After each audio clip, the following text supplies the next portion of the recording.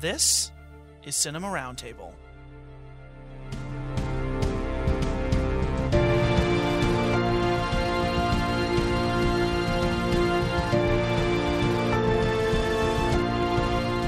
My name's Jake, and today I'm joined by Erica. Thank you for having me once again. And Jared. Glad to be here as always. And we are excited to talk about our feature film today, which is The Northman. I know for me personally, this has been one of my biggest anticipations for this year. I know we've gotten, after things have slowed down for COVID last year and this year, it seems like we're kind of getting the backlog on a lot of films that people have been looking forward to seeing. Where was this on your guys's anticipation list? I was going to say it's definitely up there. I mean, the fact that we're getting this and a new Jordan Peele movie in the same year, I mean, that's big. If Ari Aster would have come out with something this year, I would have been like, forget about it. We've hit the trifecta. But yeah, I been going to these movies. So I went to I saw The Witch and at the Draft House, and then the next day I went and watched Midsummer. And Nice. so Yeah. the trailers were exactly the same for both of those movies, and they were the Nick Cage movie, which was kind of an outlier within there, but then it was Nope and The Northman and Men. And yeah, I the feel new like Alex all Excited of- Garland. for men, yeah. and I feel like it's this like kindred spirit almost of this like artsy, like elevated horror thriller genre. I mean, that are always backed by really creative directors, usually also writers, with Ari Aster, Jordan Peele, Roger Eggers, and Alex Garland all writing and directing their films, I'm pretty sure. So you were at the Midsommar brunch. Yes. I was too. We were maybe on a different day though, but I went with some friends. I went on Easter. Oh, okay. I went the day Wow, before. what a day to go. I know. It was Yeah, a very, that's fine. it was a Yeah. very pagan Easter. No. Yeah, we went to the like 11 o'clock showing of The Witch the night before, and then the Nice. next morning we went to that. So it was fun. But before we get into our discussion on The Northman, we are going to discuss a few other films that we've seen recently, and we're going to start with Jared. He's going to talk about The Bubble. Yep. So, The Bubble, Judd Apatow's new movie, exclusive to Netflix. And yeah, you know, it being Judd Apatow, he pulls in a huge cast. I mean, the guy can command pretty much whoever he wants because they know they're going to be in good hands. I think, though, for me, The Bubble was a bit of a letdown. Ultimately, it's kind of a one-note movie for the most part. It's like, you know, what if a movie production got stopped by a pandemic? You know, let's Imagine that. I mean, I imagine a lot of productions that were, you know, stalled or happening, you know, at the initial outset of the pandemic kind of went through a lot of the things depicted here, and they put the kind of the funny twist on it, but there's nothing more to it than that.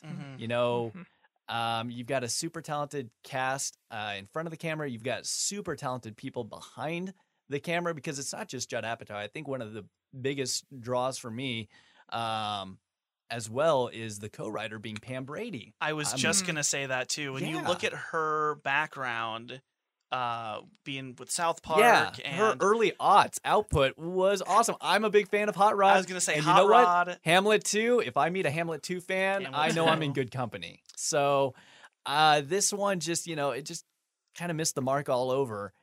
Because again, it's just a setup and kind of the joke, and it doesn't really go much further than that, other than this like production that just gets drawn out and kind of drives all the actors involved insane. Which, sure, yeah, you can imagine what that would be like, and the funny things that could be a result of. But yeah, just because you have like a lot of like jokes here and there, and you know, can't we all relate to this in some kind of crazy way? Sure. But if it doesn't add up to a greater whole, then yeah, it just didn't work for me. And yeah, I don't think I have too much else to say. Sometimes I feel like, and I don't want to blame this on Netflix, but when Netflix gets a hold of somebody that, you know, has shown great promise or has delivered great films in the past, when they kind of just let them be unleashed and, not to say Netflix just lets filmmakers do whatever, but maybe there's not as much studio pressure, or you don't have to like listen to notes or things like that, or previews, test screens, that such. I don't know. Sometimes I feel like the worst tendencies can come out and go unchecked. And there's definitely a balance to it. I know a lot of people talk about like the studios getting involved with creative process, and obviously that can cause some terrible things. Yeah. I mean, ask Josh Trank about the Fantastic Four remake and numerous Edgar Wright with Ant-Man. I mean, Yep. the superhero genre has really seen a lot of this, but at the same time, there's also a lot of film projects that could have used a little bit of direction. George Lucas, I'm looking at you.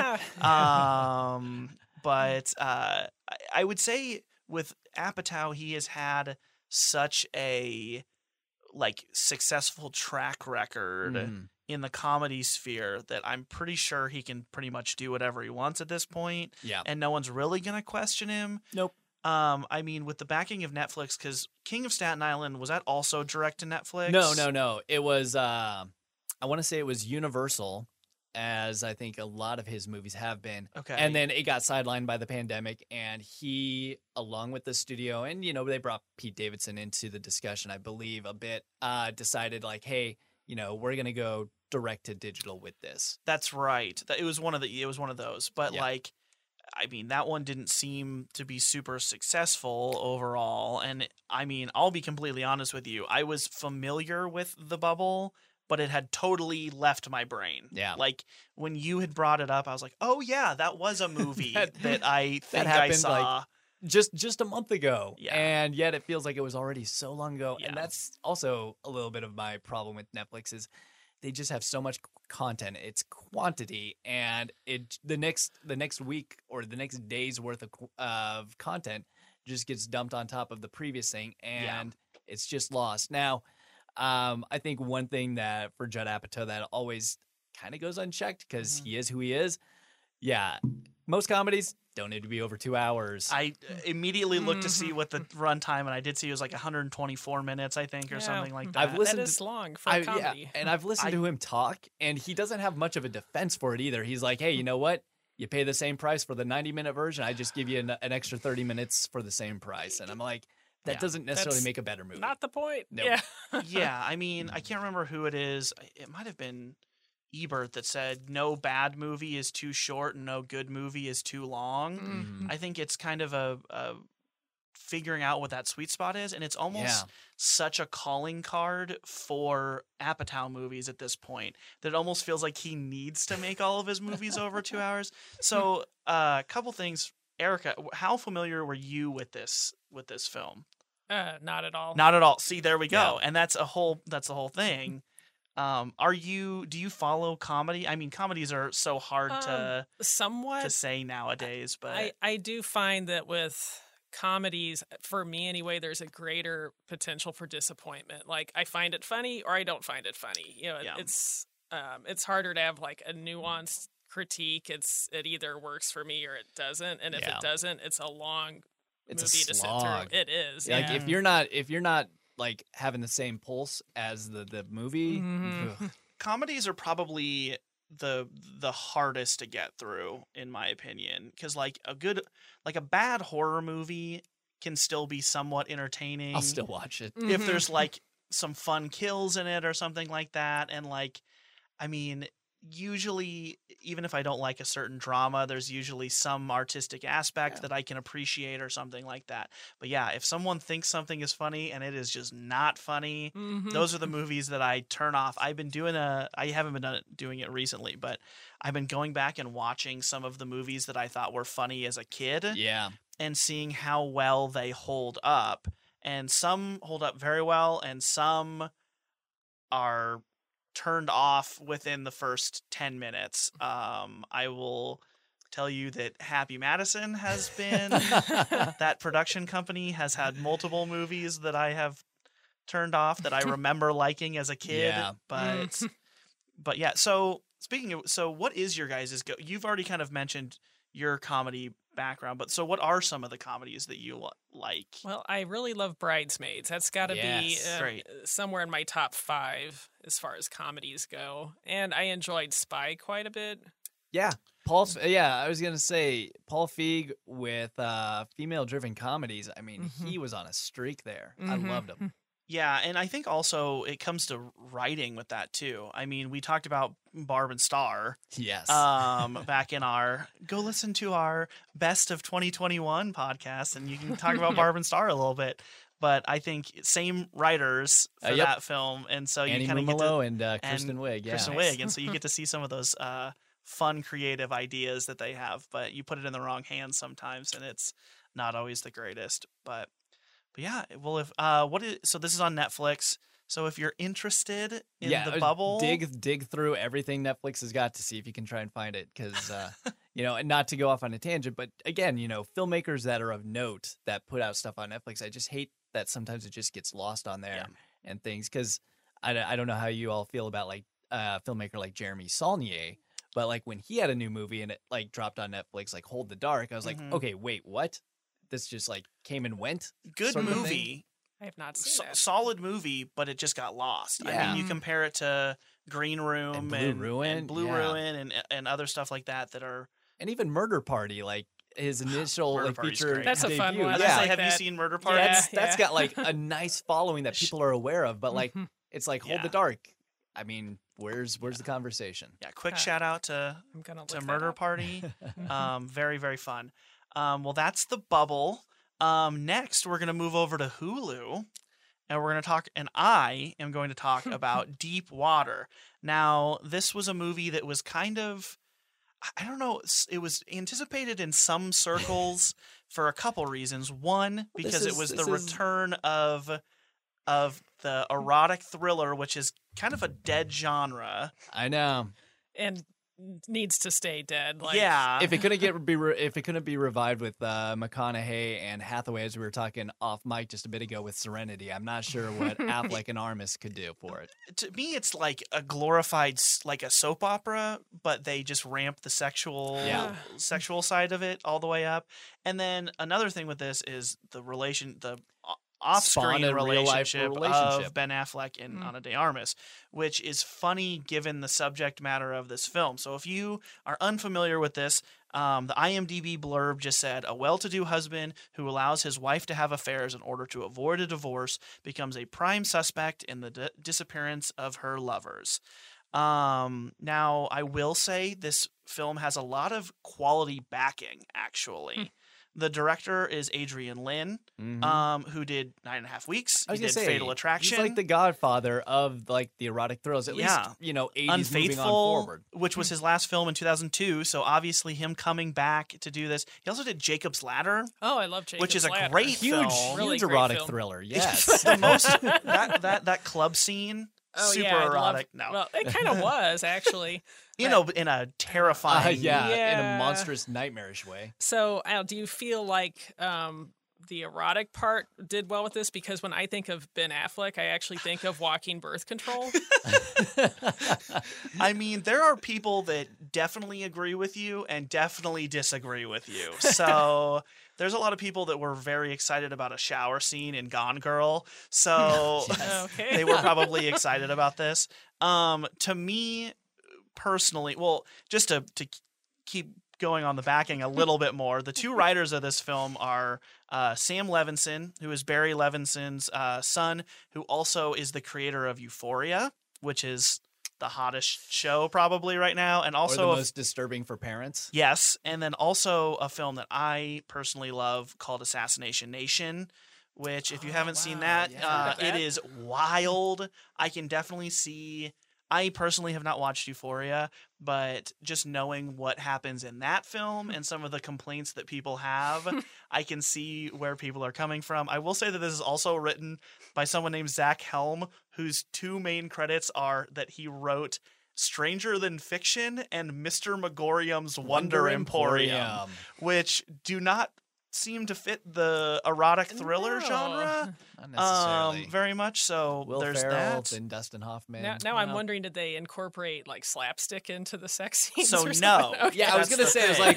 like in this like litany of like cast and creators that you're rattling off. Like, where did it go wrong for you? Because this movie was kind of infamously scuttled to a streamer. So yeah, and then also on top of it, it's based on a book by Patricia Highsmith, who wrote *Strangers on a Train* and *Talented Mr. Ripley*. So good source material. Really good source material. Solid pedigree. I will tell you, this movie does not work at all, in my opinion. It the three things that I have written down on here are repetitive, simplistic, and sexual and weaponized sexuality.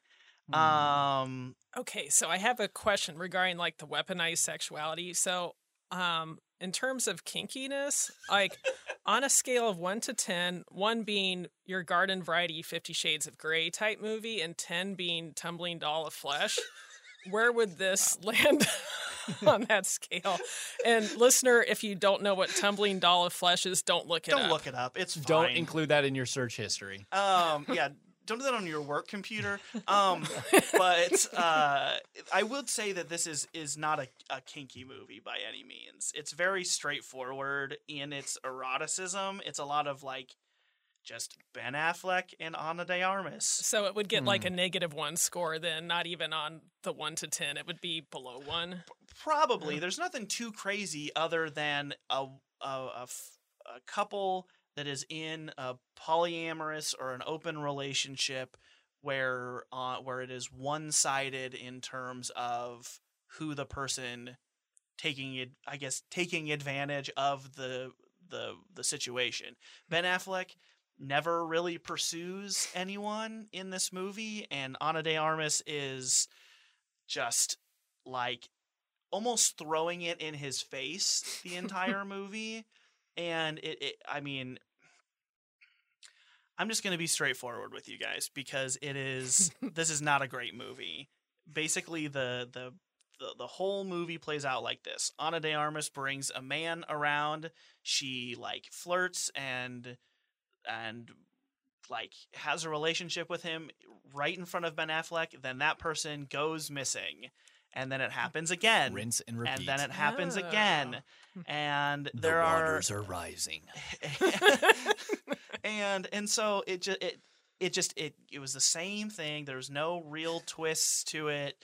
And for someone who hasn't done a movie in 20 years, who is kind of the master, quote unquote, of the erotic thriller, to be like, this is the thing that I want to come back for is pretty disappointing. Now, this genre is not one that I particularly love, so it's not like I had super high expectations, but I still wanted to know how it played out.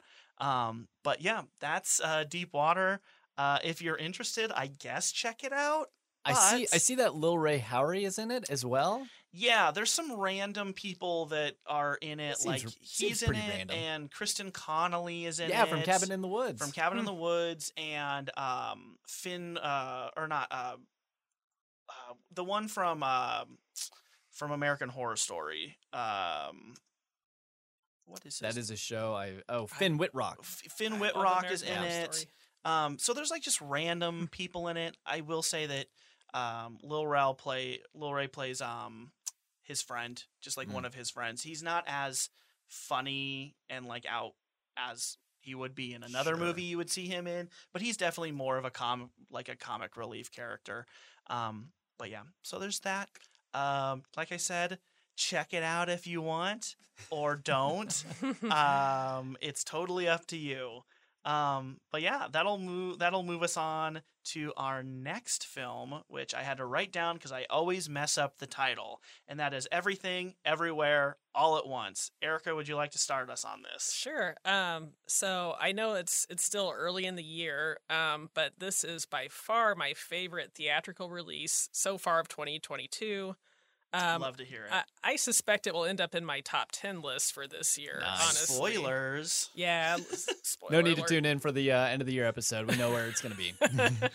Like the trailer, looked a little bit crazy, but it didn't prepare me for just the outright insanity of this film. I don't think you can surmise anything about this movie in 2.5 minutes. No, you accurately. can't. It's like a very bizarre but also touching film that kind of reminded me in its quirkiness of the novel Welcome to Night Vale, which I highly recommend. I'm familiar, but I have not read it before. Yeah, and the film has like such a quirky sense of humor. Like there's talking animals, there's shapeshifters. I won't give some of that away, but it's whimsical shapeshifting.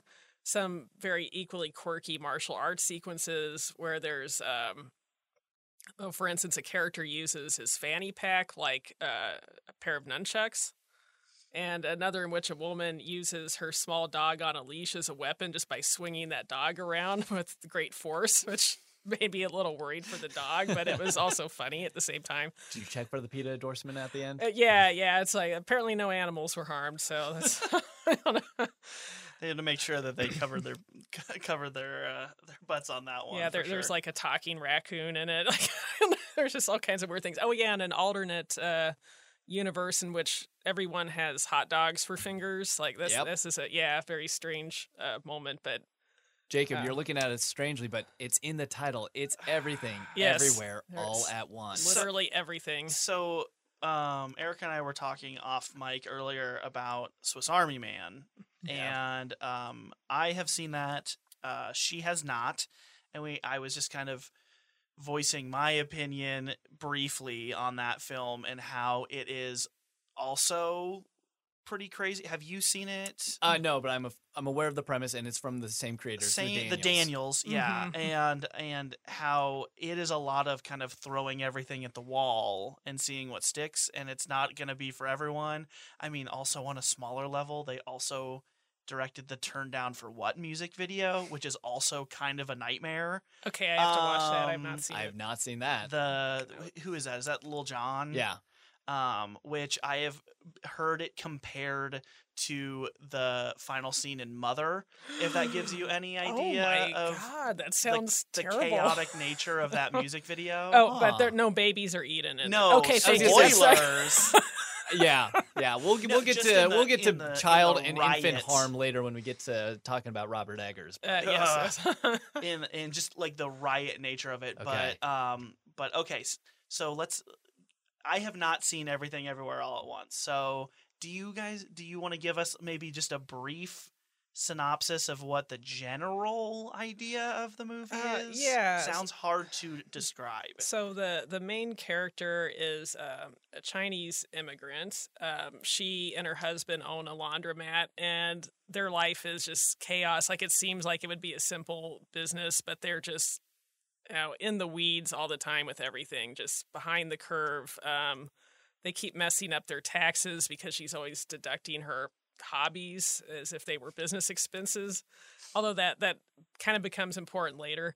And then while they're meeting someone from the IRS, going over all of their receipts and just being read the riot act by the auditor, who's played by Jamie Lee Curtis. I was going to say, let's definitely note the auditor being Jamie Lee Curtis is a very the auditor. unglamorous but awesome Jamie Lee Curtis. Yeah, she is great in this. Then she gets taken aside by her husband, or rather someone in her husband's body, who tells her, gives her basically these odd missions and odd instructions, like, you have to put your shoes on the wrong foot and do this other odd thing, and then that helps her access the talents or memories of a version of herself that is somewhere else in the multiverse, so she can unlock a skill, and she has to unlock the right skills because there's some dangerous character whom I won't spoil who that is, but who is potentially going to destroy the entire multiverse. Okay. So, just from wondering, this is giving me very video gamey vibes at times, in terms of construction. Yeah, you could definitely pull from that. Is that okay? Since I have not seen it, just kind of having tasks and having to check them off, right? And gaining new skills to kind of pass this certain level, sort of thing. Yeah, and that's the thing. With this movie, it's the culmination of so much over the last 30 to 40 years of pop culture, because it's not just movies, but it's also just a shared knowledge of what people consume and how they consume it. And yeah, it's kind of crazy that this kind of comes out in a year that we've got like the multiverse coming with Spider-Man No Way Home. We're about to hit Doctor Strange. And the multiverse of madness and things like that. And yeah, here's this movie that kind of encapsulates all of that and so much more, because it's like, hey, do you love The Matrix? Then this is going to have a flavor for you in it as well. Do you love like awesome martial arts movies, especially coming from the 80s and 90s because you love Michelle Yeoh? Yeah, she's in it as well. You love like Spielberg sentimentality and some of the stuff he did. It's got that, plus the return of, I'm going to try and not to butcher his name, but Ki Huak. No, I'm butchering it. Ki Huak Kwan. He would be credited in other movies such as like The Goonies and Indiana Jones and Temple of Doom as I think like Jonathan Kwan. Yep. But his return to acting here, he's in it and it's amazing. And you have like the prolific James Hong, who, if you've seen like any like TV from the 80s or 90s along with movies, you've probably seen him. Like if you saw the famous Seinfeld episode, The Chinese Restaurant, yeah, he's the proprietor there. Yeah, he seems to have popped up in everything for a period of time. I feel like when I think of him, I think of him as the dad from Wayne's World 2. Yes, Wayne's World 2. For some reason, that's the one that sticks into my head all the time. And Balls of Fury randomly. Yes, yeah. But great character actor. Does what seems to not divert super far from what he does, but just knows his lane. Yeah. And when people see him, they're like, "Oh, it's that guy." He's definitely a that guy. You know, we were talking about the Rewatchables podcast off mic. I think this guy might be like an all-time contender for that award. For that, yeah. But yeah, and then as mentioned earlier, it's also got Jamie Lee Curtis playing so terrifically, kind of against type and looks here. It's awesome. But yeah, really at the heart of it, it's like kind of a multi-generational immigrant story and a family drama wrapped into like all this craziness. And I don't know. I saw this under the least desirable circumstances, like for my point in life, because, you know, I got a text from my buddy who was going to go see it Saturday night. He was going to see it in Lincoln, where we record this podcast, but I live in Omaha, so it's a 45-minute trek. He's like, "I'm going to the Late Show. Do you want to come?" And I'm like, "Hey, sometimes I like to try and remind myself I can still be young and do things like this." So I'm like, "Yeah, I'll come." So I drive like the 45 minutes there. We're doing like the Late Show. And I'm just like, I am in a point in my life where this is not a smart idea anymore. I am trying to like take this just wildly original movie in, and like I can tell like I'm starting to fade, but at the same time I know I'm like witnessing something truly unique. And it's hard to describe. The Daniels described their style of filmmaking as maximalist. Oh, yeah, and that it is. That is so fitting here. And yeah, kind of knowing like all the pop culture that has informed this movie, I thought of a specific friend of mine to recommend this to. Before I could, he posts on Facebook, and to my dismay, he annihilates this movie. He did not like it. And it's like, okay, you know, to each their own. I get that this is not going to like speak to everybody or work for everybody for that matter. And like, I've got a lot of people in my life I would not recommend this movie to, because it's a lot to take in, man. When it gets going, like, yeah, I was having to like focus as much as I could to like stay with it, because yeah, a lot comes out there and some of it's just goofy off the wall stuff, but it all still has a point. It all builds to something. You mentioned like, yeah, there's a universe with like hot dog fingers, super silly, but it's still doing a lot of character work in that, like those brief scenes. It's going for some laughs for sure, but it's definitely informing how this character is going to have their arc as well. But my friend, he just, you know, he couldn't kind of see it for what it was. And again, if it doesn't work for you, that's fine. But I guess I took umbrage with the fact that he kind of specifically went out of his way to like tell people avoid this movie at all costs. And I'm just like, man, that should not be your attitude, at least not about this movie. Because you know what? Every movie out there is going to have at least one fan. And listening to podcasts and reading other reviews, you know, I'm definitely not necessarily the target audience aside from like pop culture influences. But there is definitely a large audience that this is speaking to, especially anybody that's got like an immigrant family history, or anybody that's got like multi-generational trauma that gets passed down. A lot of that's getting unpacked in this movie, and a lot of people are feeling like heard and like feeling like represented. So, if it works for me on just like one of its like 1,000 levels it's going on, that's great. But it's doing so much more for so many other people that I would not want anybody to like denounce it or tell other people to avoid it. End of rant. Any other thoughts? Not really, other than I do highly recommend this movie to people. Perfect. I mean, everything that I have heard has been positive. I mean, it currently is a 91% on Rotten Tomatoes, which honestly, I'm surprised. Or 91 audience. I was going to say, the audience score. Critic score. Yeah. So way higher than I would have expected for a movie that seems as chaotic as this is. But yeah, glowing recommendations. So go out and see Everything Everywhere All at Once. I assume it's still in theaters. Yeah, currently. And it's doing like, it's obviously not doing gangbusters. It's not, gonna do Marvel levels, but the fact of the matter is like weekend to weekend, sometimes it's not even showing any drop at all. And it's gaining a little bit. Nice. So that's nice. It's a nice little story coming out of that. Perfect. And googly eyes work so well in that movie and pay off tremendously as well. Fantastic. Well, that is Excuse me. You're good. That is man, I totally almost butchered it again. Everything Everywhere All at Once. Go to your local cinema to see it. Support movie theaters. Yeah, I love it. So the final movie that I wanted to talk about just briefly before we go in to our discussion on The Northman is a very probably an Oscar contender. I was going to say, thinking of the performances in the movie, I'm going to peg 2 as at least supporting actors, and that's of course Jackass Forever. This movie was released on Paramount Plus, and so I got a chance to see it. As someone who is in their very early 30s, I grew up watching the Jackass television show as well as the other films and as well as the bonus 0.5 movies. They're just as dumb and crass as they are.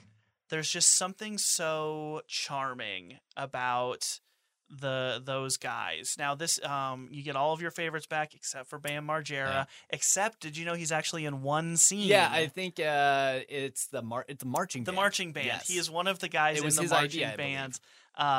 There's a scene where they are in marching band outfits with all of the marching band instruments. The soupaphones, yeah. Yes, and they are walking on a treadmill, like an industrial-sized treadmill. Yes, and being thrown into a garage door, basically, or whatever it is. I mean, that goes back to like one of my favorite stunts of theirs. I can't remember if it was Jackass 1 or 2, but the roller skating in a moving truck, in the back of a moving truck. Yes. Yeah, that stuff that's gold to me.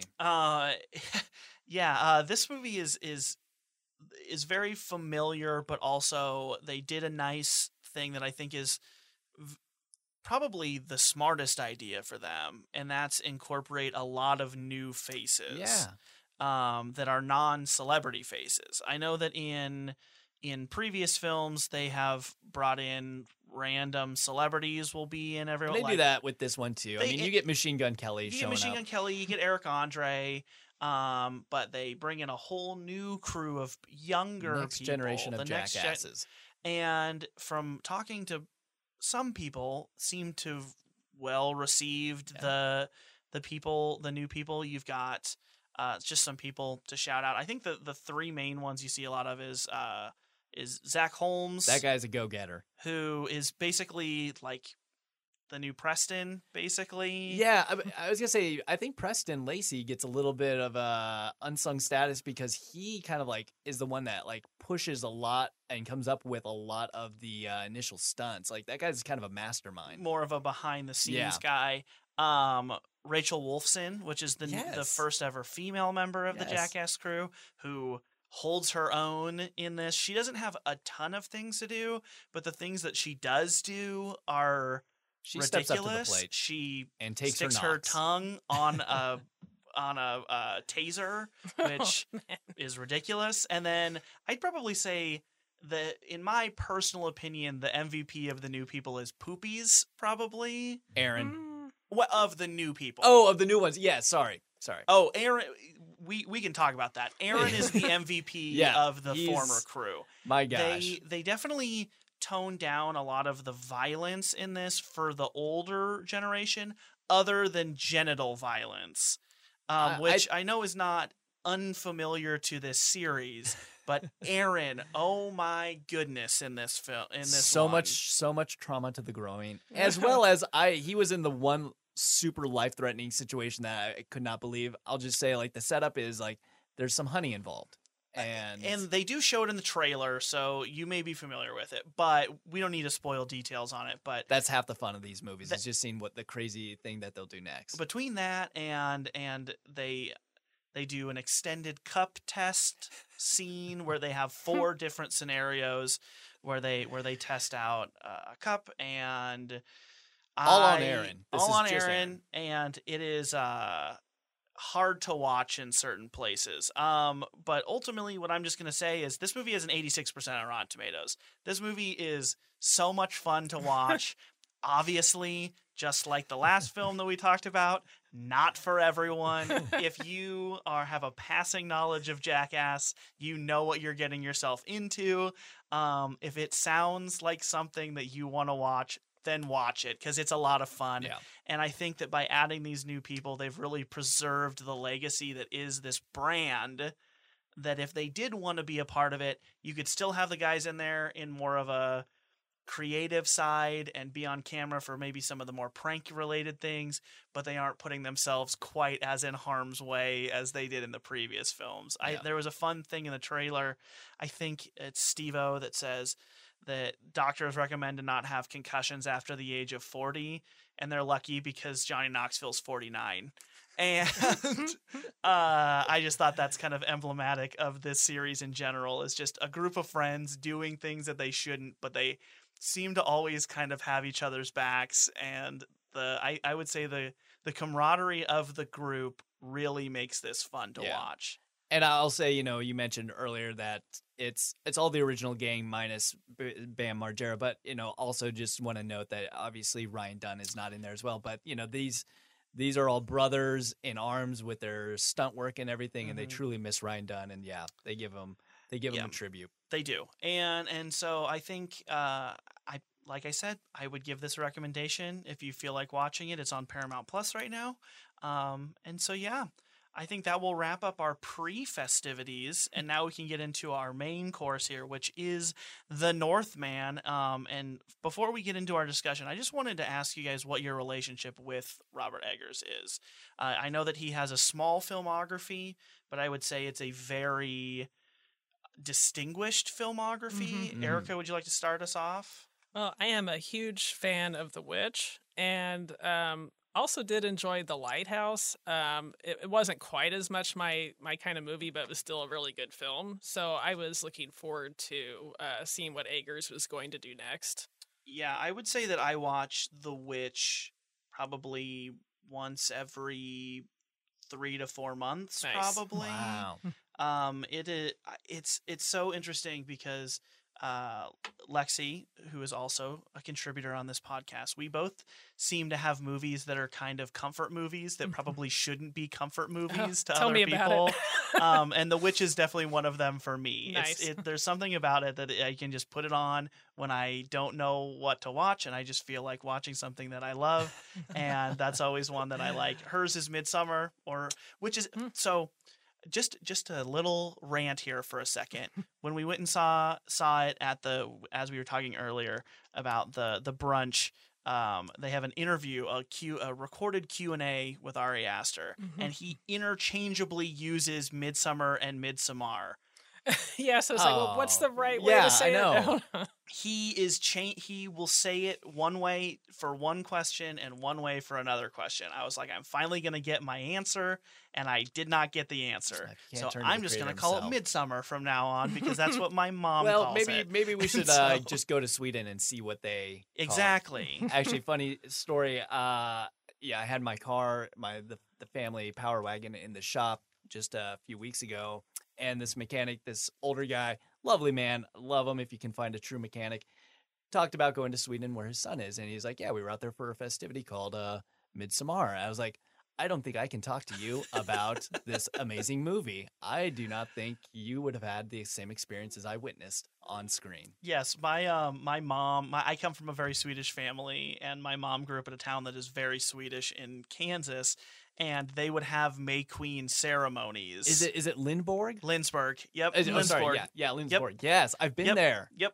They call it Little Sweden. My mom is from there, and they would do like May Queen stuff. And so when we would talk to her about this movie, she would be like, I don't know what the problem, like why they have to make things so bad. She has not seen the film, and I said, you should probably stay away from it. I don't think you would like it too much. But yeah. Did anyone else have anything to share about Robert Eggers before we get into the newest film? Yeah, I think I'm right along the same lines as Erica, where The Witch was such a strong start for this new filmmaker. It's like, holy cow, really kind of like grabbed you by the throat and didn't let you go. The Lighthouse, yeah, again, super appreciate it. It is surreal, and he had a vision for it, and he went for it, and I applaud that. The Witch, I was just looking up the release date because I was like, okay, the thing for The Witch with me is I love it, I own it. I went and saw it in theaters as soon as I could. Same. It's super hard for me to revisit because this movie came out 2 months after my first son was born. Oh, and that, like, I remember sitting in the theater and having like my first visceral reaction ever. And it was a point in my life where I was like, oh no, movies are now affecting me differently. Man, that's unfortunate. And like, you know, if I was any less of a person or just an appreciator and a horror film fan in general, I might have like just been like, I'm done with this movie, whatever. But that's not my style. I was like, nope, I got to stay with it because I mean, as hard as this is something new. Mm-hmm. And even though I do not know half of what these people are saying in their thick, like New England folk accent, this is still something I got to stay with, and I'm glad I did. And yeah, this he's got a pass for me for at least the next, like, however many films he does. Yeah, same. And it was clear that he put so much research into the time period and also what that society believed witches were and what they did. I was just very impressed by that. Yeah, I mean, just the amount of detail in all of his films, I think, is something to appreciate, even if the story isn't necessarily something that you would like. But just as a little brief run through, this is a kind of an all-star cast, in my opinion. It is led by Alexander Skarsgård with Anya Taylor-Joy and Nicole Kidman playing large roles in it. Ethan Hawke, Bjork, Willem Dafoe, all having relatively small roles in terms of screen time, but important in their characters. I was unfamiliar really with, is it Claes Bang, the antagonist of this film? The uncle? Yeah, Fjolnir. Yeah, the brotherless. Yes. Yeah. Aside from the big names, the rest of the cast were unfamiliar with me. Yeah, which also feels like something that Robert Eggers tends. Well, I guess his casts tend to be pretty small, honestly. I mean, Lighthouse is mainly just the two, and then the mermaid, and the mermaid, and then also the witch. There's the opening scene where there's a lot of people, but for the most part, it's just six family, the six or the six and a people in the family. Philip. Yep, and Philip. I will say this is a kind of a departure from his style a little bit in that he kind of veers away from some of the more horrific like horror genre things. There are definitely horrific things in this film, but definitely kind of more into like the action epic style. In just a small thing, a young Viking prince is on a quest to avenge his father's death. Very simple, simple storyline, but I would say this film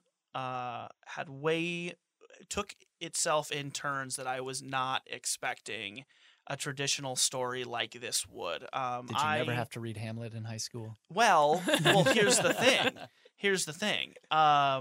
Some of the melancholy nature of it, and just some detail things. He doesn't go to take back the throne. He goes to just because he finds out that the person who killed his father is just on a farm now in Iceland, and so going away from that, and some of the like noble quest aspects of it are kind of pared down a little bit in terms of some of the realizations that you get from some of the characters and kind of what their motivations are as the movie progresses.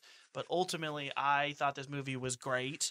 I thought that all of the acting was very good. I thought it looked beautiful. Eggers gets to explore a little bit more in his sceneries. All of his movies are beautiful, but they tend to stick to one location for the most part, where in this you get to see sprawling landscapes from time to time, and you get to see a lot of boat, like people on water scenes, and I think that area of the world is also just gorgeous in general, kind of that northern Atlantic close to Europe area is fantastic. I had some minor nitpicky things I would say with it. I thought some of the dubbing was a little bit weird. I don't know. Apparently, if that you came noticed. out of post-production and some preview screenings. Yeah, I thought there was some moments, but it wasn't overly distracting.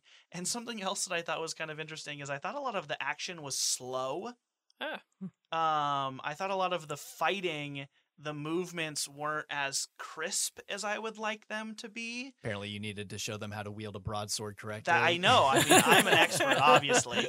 No, for a movie that's one of my biggest pet peeves with a lot of action movies is when the hero is being attacked and there will be like one person that attacks, waiting their turn.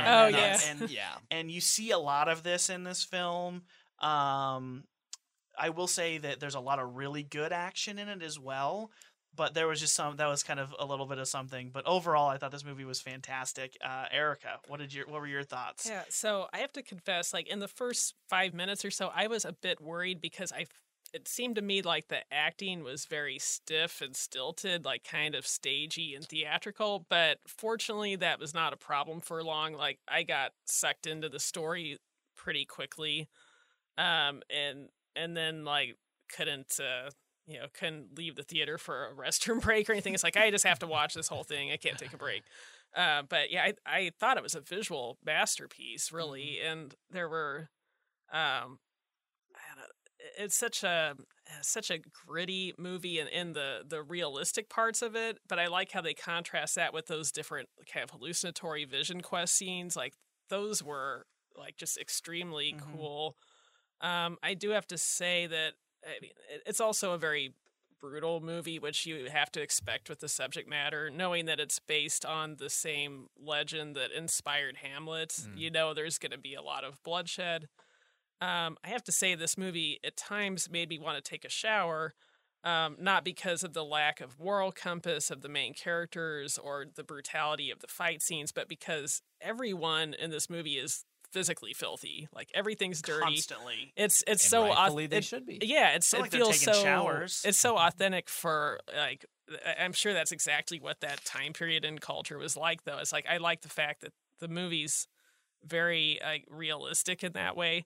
And apparently also Robert Eggers was like trying to look in all these minute details about Viking life, like what kind of spoons did they eat with, like down to these little nitpicky details that most people won't even see, but he wanted to get as much right as possible, which I totally respect. Yeah, I don't know super details, but Lexi likes to play the Assassin's Creed I'm games. a fan. Yep. And she is currently playing Valhalla right now. Oh, nice. And so getting to see some of the parallels between some of the architecture is really interesting.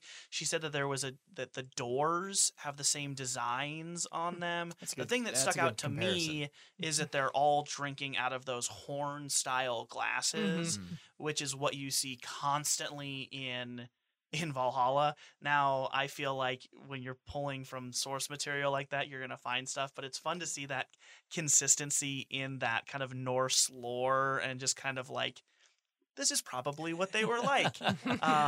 We're learning more from video games than classrooms here, folks.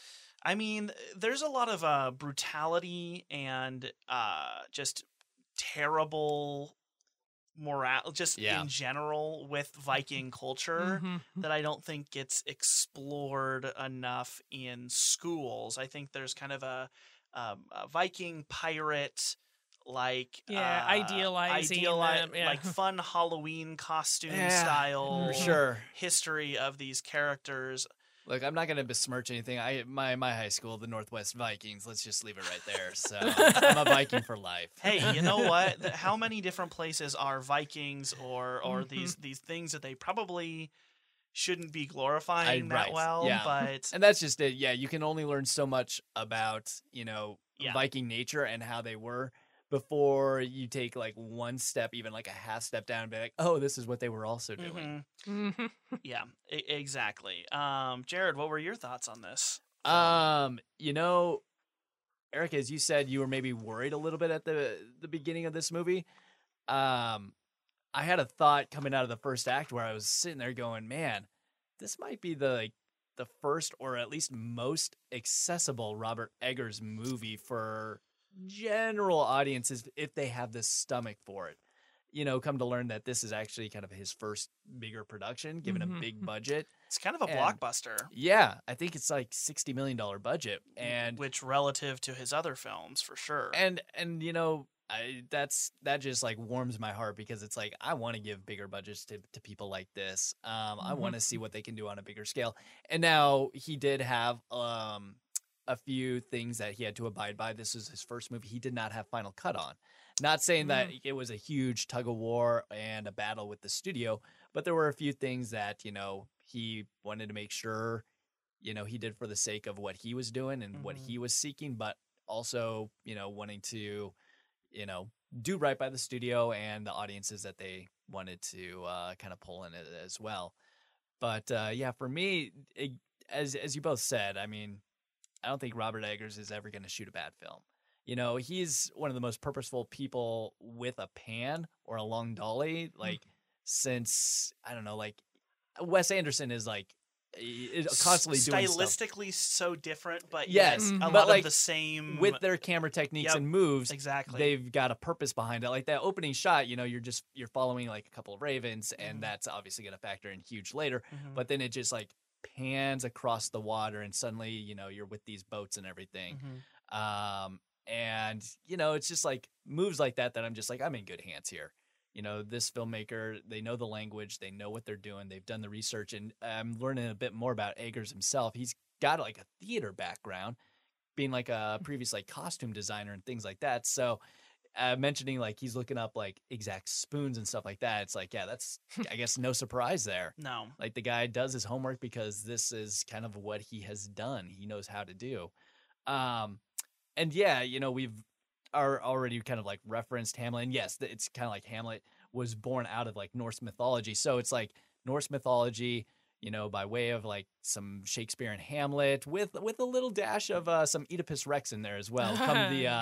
Come the second into third act and things. But we can talk more about that in the spoiler section. Yes. There's also a few elements of not just Greek tragedy, but certain dramas as well that I just I'm always a big sucker for oracles or soothsayers, and in this case the seeress. I love it. As adverse as I am to spoilers she's so in good. General, yeah. For some reason, if it happens within the story, outside of a preview or somebody just blabbing their mouth, if there's somebody in a story that's going to be hey, this is what's going to happen to you, pay heed, take mind of what I'm saying. I don't know, that it just like somehow like raises the stakes without giving it all away because it's still up to the character to make a choice. So the fact that we have things like that in there, that's always going to be a hook for me. I'm always down for it. So, I remember like when the Oracle popped up in the Matrix, I was just like, oh, this is so cool. And it just gives you an appreciation for, storytelling that's been happening for hundreds and hundreds and hundreds, if not thousands of years. Exactly. Well, if we don't have anything else pre-spoilers, we might just jump right in. To me, there are two main spoilers, but we will listen to the bumper, and then we'll get into spoilers. Could it really be that simple? The secret lies with Charlotte. Open the pod bay doors, Hal. I'm sorry, Dave. I'm afraid I can't do that. Aren't you asking us to accept a pretty incredible coincidence? I'm just saying a coincidence is possible. And I say it's not possible. Where are those keys, Rose? You know I can't give you the keys, right, babe? Silent breed is people! The greatest trick the devil ever pulled was convincing the world he didn't exist. And like that, he's gone. And we're back with the spoiler section for The Northman. Now, like I said, there are two that I can think of, and Jared alluded to one, so we'll just let you take that first one. If you would even call it, I would call that a spoiler. Yeah, it's definitely a turn that you don't see coming. It's a bit of a reversal for a character you at least would have had pegged differently. So as the story is set up by this young, basically prince, he's an heir, whose kingdom is like stripped away as he watches, his father get brutally attacked and the murderer take his position, his throne. The boy, as he is like escaping, who would later grow up to be Alexander Skarsgård's character of, how do you say his name? Of course. Omeleth. Yeah. Omeleth. So, yeah. Omelet. Yeah. Omeleth. As young Omelet is paddling away, he is chanting. He's like, I'll avenge you, father. I will rescue you, mother. And there's a third thing he says that's escaping I will kill you. Oh, yeah. Or Fjolnir. Yeah, Fjolnir. And so he's repeating these three things. That middle one about his mother is kind of the big turn that you don't see coming when he finally is, quote unquote, reunited with his mother as he sneaks in to kind of like her, I won't even say chambers, because again, they're basically like outcasts on this like island where they're just farmers with slaves. As he like comes to her, unbeknownst to her in her quarters there at night, yeah, it's revealed that, you know what, she was behind his dad's death. He begged who Fjolnir is, his uncle, begged him to do it and was thrilled. And that's kind of where I was coming from when I say there's some turns that I wasn't expecting from this. Is that it seemed like with a traditional like getting revenge and taking back the throne style film that it would be like, come in, you save the day, you rescue the people that are your loved ones, and everything ends up being a glorious victory at the end, basically. And that's definitely not, and you see that in him also, him like absorbing that news, that kind of this life that he's been living and all of this built up just like anger and aggression has been leading to trying to kill this person and saving his mother. And then it turns out that she is just as bad, if not worse, than the murderer is. His quest along the way just kind of like keeps getting like taken down peg by peg by peg is reduced to like, so what are you doing this for at the end of it? Which I do find very interesting because, he raises himself, he gets in with a band of other like Vikings, he's pillaging, he's plundering, he's murdering.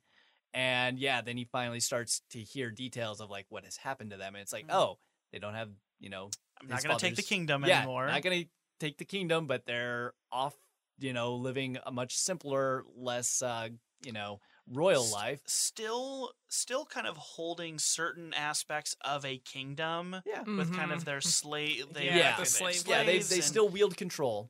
But definitely pared down substantially from the early scenes that we see of this, where you see the glorious kingdom. Yeah. So it's not quite the stakes that it once was, but hey, I can still avenge my father, I can still rescue my mother, I can still kill my uncle, sort of a thing. And then gets there and cross one of those things off the list. But yeah, I would say the other main spoiler of this is that he dies. Which I guess I don't know what you were expecting how this film would end. Did you have any expectations? Well, knowing Robert Eggers, clearly a sequel setup, and that's what I was sorely disappointed by. The Northman 2. Now it's personal. No, we were talking about this when we were leaving, and we were wondering about like what like the son of Fjolnir could have played in it in terms of like which son? Sorry, the young son. The Gunner? Is that what it Gunner? Like the one that was like the offspring with Nicole Kidman. Yes. Yeah. Okay. In that you could almost set it up where so Amleth comes in, kills Fjolnir, goes to take his throne or whatever, does whatever he wants to, joins Anya de Armas and their twin. You mean Anya Taylor-Joy? Yeah. I was like, what? I was talking about her earlier now in the I film. do want to like see what like a mix-up between Anya Taylor-Joy and Ana de Armas would look like. I don't know. Yes, Anya Taylor-Joy.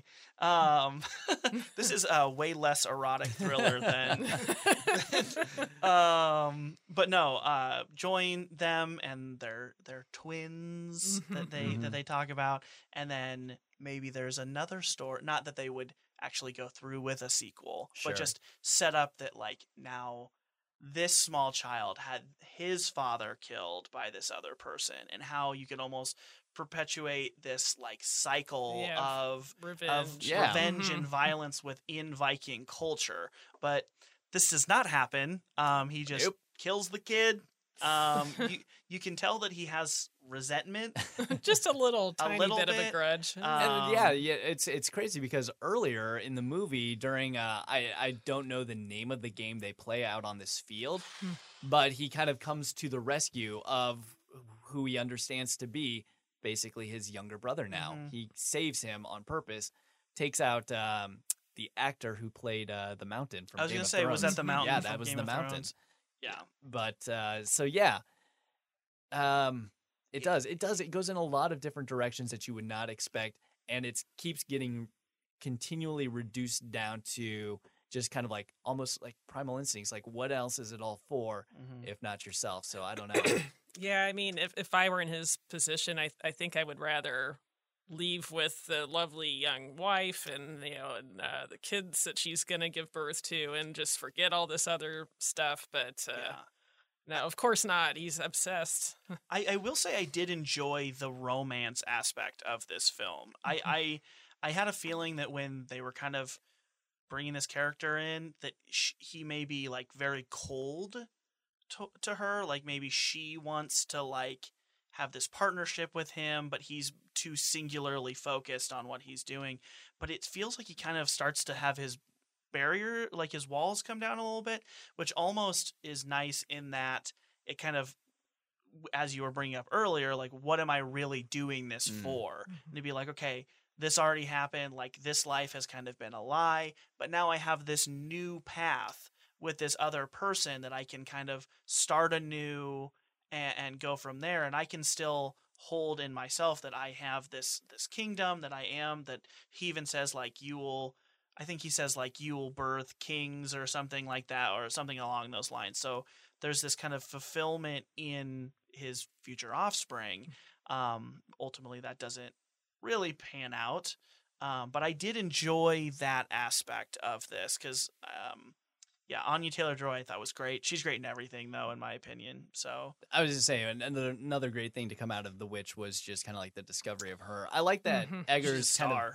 Yeah, and we've already, a couple months ago we talked about another movie starring her, Last Night in Soho. So that's correct. We talked about The Batman last time with Robert Pattinson, also an Eggers guy. So lots of Eggers connections here.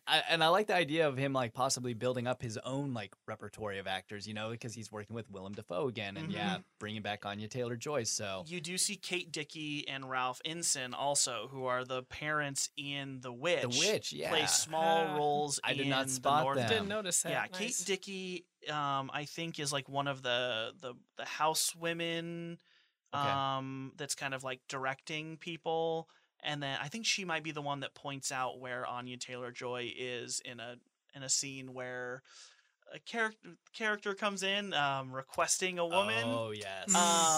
And then Yeah. and then Ralph Ensign plays the captain of the boat that Anya Taylor-Joy takes off on. There's a lot of like open water swimming in this too, which I also was like, Ooh, the Giardia.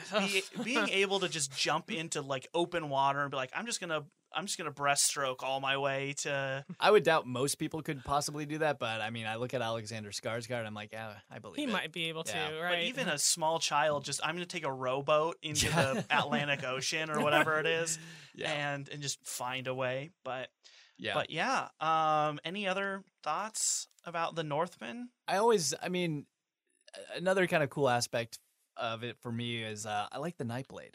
I like when within a story they set up like its own mythology, and so being talked about and like it comes with its kind of like its own set of like rules and conditions, like when it can be unsheathed and such, which adds kind of a comedic moment. Yes, it does. Later in the later part of the film. But. Which I mean, it lends itself to some like kind of like dramatic irony here and there, and I always appreciate that. I do wish we would have gotten more from like the Olga character, just a bit, like in terms of like who she was, because we start off, she mentions that she's like a Valkyrie and things like that, but then like later on she says, I'm not really a Valkyrie, and I'm like, okay, I want to know more. Yeah, but I get that maybe it's not this story, but there's just some things like that I'm sequel, like, right? Yeah, I guess there it is. Like, where does her boat land, and like what did it become of the children? But they're always just like, I don't know. Not necessary, but still wanted character development things that I just like to like know some more like backstory, just to give myself a little bit more investment. Because other than the movie sometimes just telling us like, these are the two best looking people that will naturally just love each other. Yeah. I like to have a bit more sometimes meat on the bone as it gets cleaved away viscerally on screen repeatedly. True. But yeah, still that's just a minor nitpick, because there's still a lot just to grab onto. And I guess Eggers, if there's some like other staples of his filmmaking style, it's children do not stand a chance in his movies. No, there's a lot of children perish in this one too. He definitely has his things. He likes children not having great fates. He likes historical work. He likes the North Atlantic, I noticed too. Yep. I mean, with New England, and then I think the Lighthouse is the Maritimes, I want to say. He seems to be a pretty coastal guy, depending not to say he's like one continent, beholden. No. So I wanted to bring this up. What do you think is next for him? What would you like from him? Because there has been some speculation on 2 different projects from him. I don't know if you are familiar with this. I haven't heard this. No, I haven't. He has been rumored to be doing a mini-series on Rasputin. Ooh, fascinating. Which would be interesting, but I don't know where that is in terms of reality. And then the other one that I've heard multiple things about is him making a remake of Nosferatu. With Willem Dafoe. I was going to say, which is so bizarre, because does anybody not remember Shadow of the Vampire? Well, there's that. Yeah. But I think when you look at the source material and you pair it to what you can project a Robert Eggers Nosferatu style movie, I think it seems to fit. It's in his wheelhouse for sure. Like, it makes the most sense as you say that. The Rasputin might actually be maybe more interesting just because it's not the more obvious choice. But I'm also in a period of my life where I'm like, okay, we are in a glut of like miniseries, limited series, and new shows constantly coming out on all these streamers that are just multiplying. So anytime I get like an isolated story, I'm just like, yes, 90 minutes to maybe 150 minutes and we're done. I get the whole complete thing. Yes, sign me up. Give me something that is by someone I like, that's a subject matter that I'm interested in, and I don't care if I've seen it before, I will watch it. So, yeah. Did you have something wanted to say? I am very intrigued by that Rasputin idea. Like just that that historical character. That's like some really great source material there. Yeah, that would definitely be him getting away from his location related stuff, which would be really interesting. Still seems appropriate for his style, but maybe a little bit of a departure. But we'll just have to see. I mean, obviously, it feels like prestige TV is kind of a thing that people really grab a hold of, and you could see him doing something like this if he wanted to have a longer project. But honestly, he can do whatever he wants, and I will be there regardless. I'm sure I'll still turn up, yeah. It's fun when you can have as small of a filmography as he does, and me be dialed in no matter what. Yeah. So yeah. Do we have any final thoughts about the Northman? Well, we have we are not 100% sure on what we want to do. Our next episode will be about. It feels like this will be a pretty busy month in terms of interesting movies, at least. So we will have to announce that at a later date, but you'll just have to join us next time. But until then, we'll see you at the movies. This episode was recorded in the studios of KZUM 89.3 FM in Lincoln, Nebraska. You can find out more about KZUM and listen to more episodes of Cinema Roundtable by visiting kzum.org. Our theme music was composed by Joshua Spalding.